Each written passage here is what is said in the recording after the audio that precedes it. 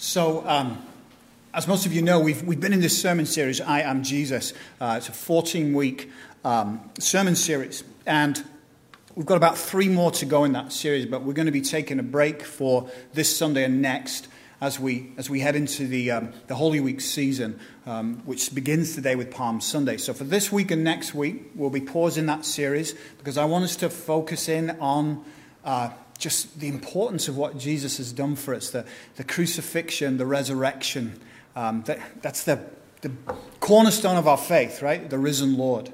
So that's where we'll be for the next couple of weeks, and then we'll pick up the sermon series again after Easter. So what we have here, Jesus begins by sending 2 of his disciples to a village to get a colt. And what this is doing is this is starting the clock down to Jesus' death. Okay, this begins. Jesus knows by doing this, okay, the time is here. The hour has come. Often Jesus talks about it is not yet my time. The hour has not yet come. The hour is now rapidly approaching. And Jesus knows that he is in the last week of his earthly life. And so he sends the 2 disciples to go ahead and they get the colt. And he even tells them what to say. Jesus already knows how the scenario is going to play out. They're going to get there, they're going to untie the colt, and then the owners are going to be, what are you doing with the colt?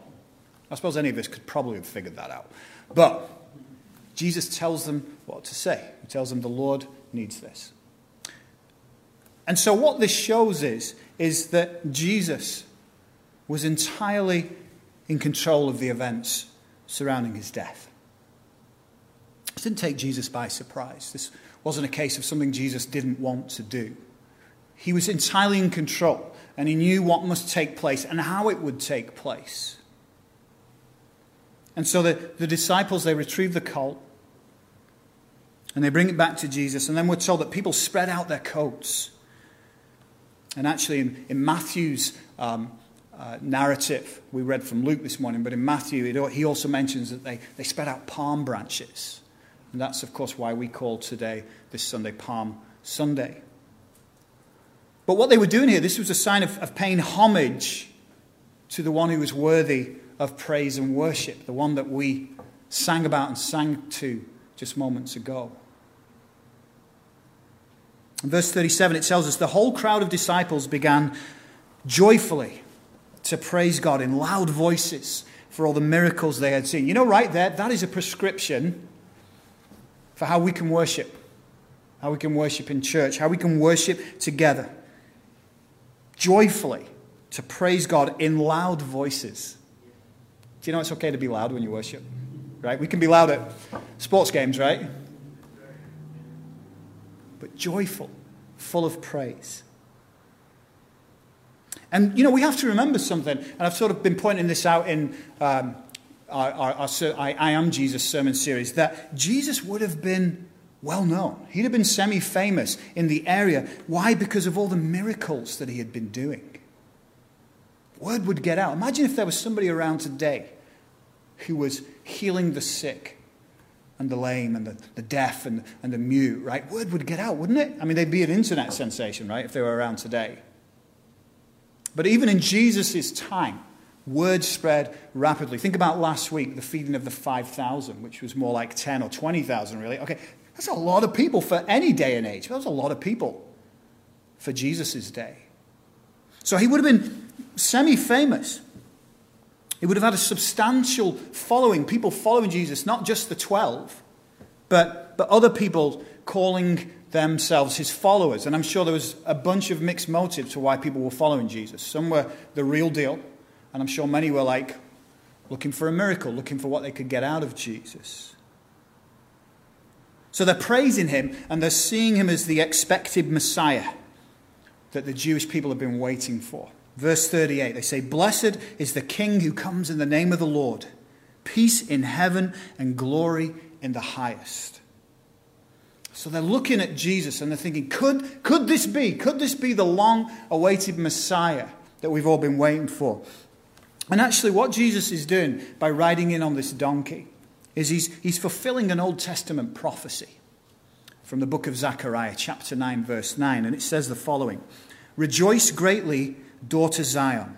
Shout, daughter Jerusalem. See, your king comes to you, righteous and victorious, lowly and riding on a donkey, on a colt, the foal of a donkey." So Jesus here, he's fulfilling a prophecy that's hundreds and hundreds of years old. And right here, Jesus is fulfilling that. But not only is Jesus fulfilling an ancient prophecy, he's also making a statement of humility. It's a statement of humility because he doesn't come blazing in on a stallion, sword drawn, in royal robes, hair blowing in the wind. No, he comes on a donkey. I used to go on those rides when I was a kid. He comes in on a donkey. And it's here that we get a hint that Jesus is not the kind of king that people are expecting. He's not the kind of Messiah that they have in mind. What the people did not realize is that he would not be the Messiah they thought he would be. He wouldn't be the one who had come to free them from the Roman occupation. That's what they wanted. That's at least what they thought they wanted. But actually, Jesus had come to bring something far, far more important, something far, far more powerful. Jesus had not come to free them from the Romans, but to free them and all of us from the curse of death and sin.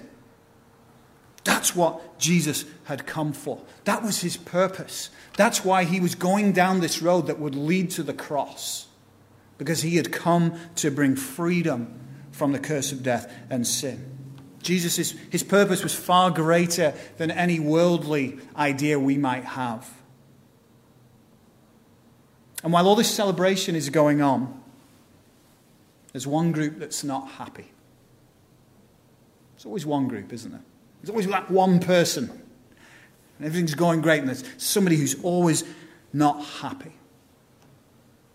Well, yeah, you've guessed it. It's the good old Pharisees. You can always rely on the Pharisees. But they're not happy. They're not happy at this situation. They're not happy at this scene. Jesus on the donkey, people adoring, shouting out praises, singing Hosanna. No, they tell Jesus, "Teacher, rebuke your disciples. Rebuke your disciples. Tell them to zip it." And isn't it ironic that here were Israel's greatest teachers? The greatest teachers Israel had, the greatest students of the Scriptures. They knew these inside out. They had to have the Torah memorized. And yet they didn't recognize the one who'd inspired those Scriptures. They didn't recognize the one who's before them, the one who those Scriptures are all about. They were blind to the reality of who Jesus was. And is anything different today? Both in the church and outside of the church. There are people who know Scripture inside out, people who are very gifted, people who've been Christians for years, faithful, and yet they don't really know Jesus. They haven't really spent much time with him. They haven't grown close to him. And then, of course, outside of the church, in the secular world, there are many brilliant people in high places of authority and influence who don't recognize Jesus. In fact, often they can be opposed to who Jesus is. Often they are part of that crowd saying, "Rebuke your disciples." Often their reaction is just like the Pharisees. Don't mention the name of Jesus. It's embarrassing. It's misguided. It's offensive. That offends me.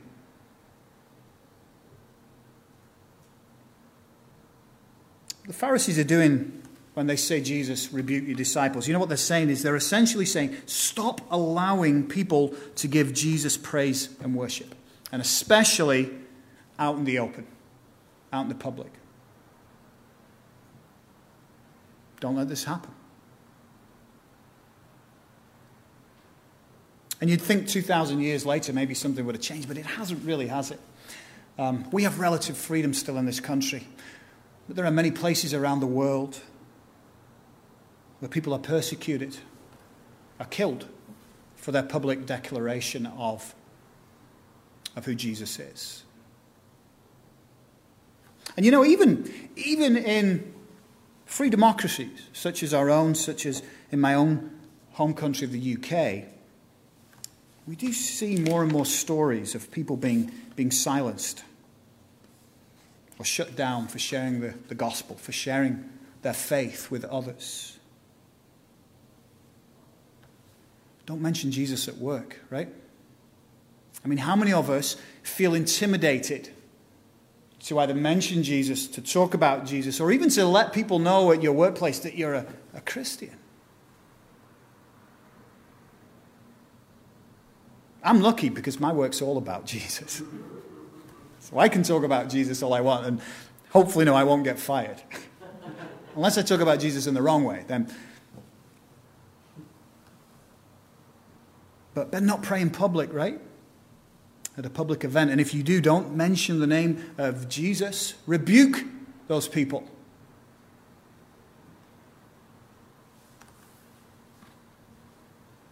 Don't mention Jesus at school. Unless it's in a comparative religion class, then it's okay.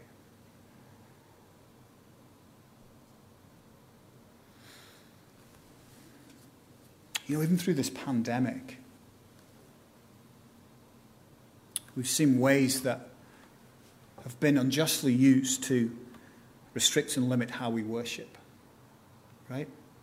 I understand that we have to take precautions. We have to do our part. We have to try and be safe and help others be safe. But there have been places where there's been an abuse of this power. You know, during the lockdowns that have occurred in the UK, which actually have been far more stringent than here, actually. They've had some really tough lockdowns. I'm talking to my brother and my sister and my dad, and they're still in like full-on lockdown right now. They're just waiting for April to open. But in the UK, the Scottish government made it a criminal offence to hold in-person worship services. A criminal offence. To come together and to worship corporately. You could end up going to jail or being fined. In Scotland, the land of Braveheart and haggis, where the men wear skirts proudly. But they made it a criminal offence.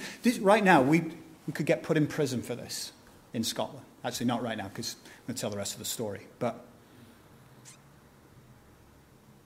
rebuke those disciples, right? Rebuke those people who are worshipping Jesus. Well, a coalition of 27 Scottish pastors, they challenged the ruling. And praise God, just last week, a judge by the name of Lord Braid, he ruled the law unconstitutional. So you can no longer be imprisoned or fined for gathering together to worship in Scotland, just in time for Easter, praise God. But you know what, if those pastors, if they'd not courageously made a stand, you would still be able to be fined or imprisoned for gathering in a house of worship in a free democracy. The Reverend William Phillip, who's the senior pastor of a church in Glasgow, and he was part of one of the 27 pastors who brought this case. He said the following, quote, "From the outset, we have recognised the serious decisions of the Scottish ministers had to take in response to the pandemic. However, its approach to banning and criminalising gathered church worship was clearly an overreach and disproportionate. And if this had gone unchallenged, it would have set a very dangerous precedent. However well-intentioned, criminalising corporate worship has been both damaging and dangerous for Scotland and must never happen again." He goes on And this part of the message I really want you to hear, because I think this is so crucial for us to hear in the times that we're living in. He says this, he goes on, he says, there is an urgent need for a message beyond that of just health and safety. A message of hope and salvation. And Jesus Christ is the only hope that dispels all fear, death included. End quote. Do you hear what he's saying there? Okay, we've got to take our hope from something different to the rest of the world. Because we're not supposed to be like the rest of the world. We're supposed to be different. We're supposed to be followers of Jesus. And so what that means is that our hope is found in something far bigger, something eternal, that dispels all fear, even death.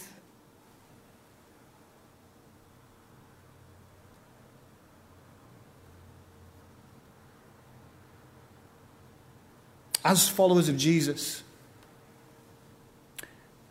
as time progresses, it's probably going to get a little bit more uncomfortable for us to be true followers of Jesus. There's going to be more situations like this. We're going to read more things about this. There's going to be more instances of being rebuked and rejected for being followers of Jesus. But you know, it's okay. Because look at Jesus' response to the Pharisees when they say, "Teacher, rebuke your disciples." Jesus says in verse 40, "I tell you, if they keep quiet, the stones will cry out." The stones will cry out. So nothing can ultimately prevent Jesus Christ from being glorified. Nothing. Not a pandemic, not a government law, not a prison sentence, not even death itself can prevent Jesus from being glorified. In fact, ironically, death ends up glorifying Jesus because he conquers it. And on top of that, if we don't, the stones will. Again, isn't that ironic that the stones, inanimate objects, metaphorically speaking, had a better understanding of who Jesus was and is than the so-called experts? Now the scene changes. And as Jesus begins to approach Jerusalem and he sees the city, he's looking out over Jerusalem, his beloved city of Jerusalem. And we're told in verse 41 that he wept over it. He wept over it. And you know, and it's easy to gloss over that if you just read that. Oh, you know, shed a couple of tears, you know, got a little teary-eyed looking at the city. No, that word, wept, in the Greek, it doesn't mean just shedding a little tear. It means to burst into tears, to sob, to wail. Can you imagine Jesus doing that? He's overlooking Jerusalem and he just breaks down. He starts sobbing, weeping. It's one of only 2 times that we read of Jesus weeping in Scripture. The other was the death of Lazarus. But Jesus, he's distraught because he knows and has foreseen the future of Jerusalem and how it's going to be destroyed. He's looking at this city and he knows what's coming. He knows what's coming. In verse 43, he prophesies, he says, "The days will come upon you when your enemies will build an embankment against you and encircle you and hem you in on every side. They will dash you to the ground, you and the children within your walls. They will not leave one stone on another because you did not recognize the time of God's coming to you." Did not recognize the time of God's coming to you. They didn't realize God among them. And what Jesus is describing here is what would happen in Jerusalem in 70 AD, where the city and its inhabitants were completely, well, not completely, but they were destroyed. The city was, and most of the people, along with the Jewish temple that was sacred to the Jews. And the language that Jesus is using here, if you notice, Jesus is describing a siege. And that's what the Romans did. They surrounded the city, cut off all the supplies, and people starved to death. There's gruesome stories of cannibalism going on that is documented in Josephus' histories. People got that desperate. It was horrific. It was awful. But that's what happened under The Romans under the Emperor Titus completely destroyed Jerusalem to make an example of them. But it's a reminder for us too that like Jerusalem, rejecting Jesus, it doesn't lead to good things. It leads to death. And even in this life right now, without Jesus, you won't find true or lasting peace. It cannot be found without him. What did we just sing this morning? Jehovah Shalom. God is our peace. Listen to what verse 42 says. It says, Jesus says, even you, if you had known on this day what would bring you peace, but now it is hidden from your eyes. Of course, he's saying this over Jerusalem. The word means city of peace. Jesus is saying, if you just don't, I'm right here. I'm the source of peace, the source of life. Jerusalem, you could have had it all. But you don't see who I am right in your midst. God among you. And that peace that comes from God. My question for all of us this morning, in the midst of this pandemic, who'd have thought it would have gone on this long? That we would be into our second Holy Week season and still wearing masks, still separated from loved ones. It's been a tough year. But my question is, in the midst of all this that we've all had to deal with, and with all the fear and anxiety that has brought, do we truly know what brings us peace? Do we truly know that? As followers of Christ, do we truly know what really brings us peace? Because if we do, we'll realize it's not found in what this world can offer us. It's not going to be found in news updates and latest guidelines from the CCC or things like that. It's, those, of course, are helpful and we need those. But that's not where our true source of peace lies. You're not even going to find it in what I tell you. I know that's hard to believe, but no, we find it in Jesus. He is our peace. He is the source of life. And in him we can have rest. And that word peace that Jesus uses, it has a deeper meaning. Because it's also talking about peace with God. A repairing and a restoration of our relationship with God, which has been broken because of sin. That is where the true peace lies, when our relationship with God is restored. And Jesus is the one who restores it and gives us that peace. But when you have that peace, right, and it's a peace that transcends all understanding, yeah? It's a peace that you shouldn't have in crazy circumstances, and yet we can have that. We're told we can have that. A peace that transcends all understanding. That can help rule out the fear in your life. You see, because we can't, especially as believers, we can't operate both in fear and faith at the same time. One will override or overrule the other. So if you're walking in fear, that's going to override your faith. And if you're walking in faith, that will override the fear that you are experiencing. And that's when you get the peace that Jesus is talking about here.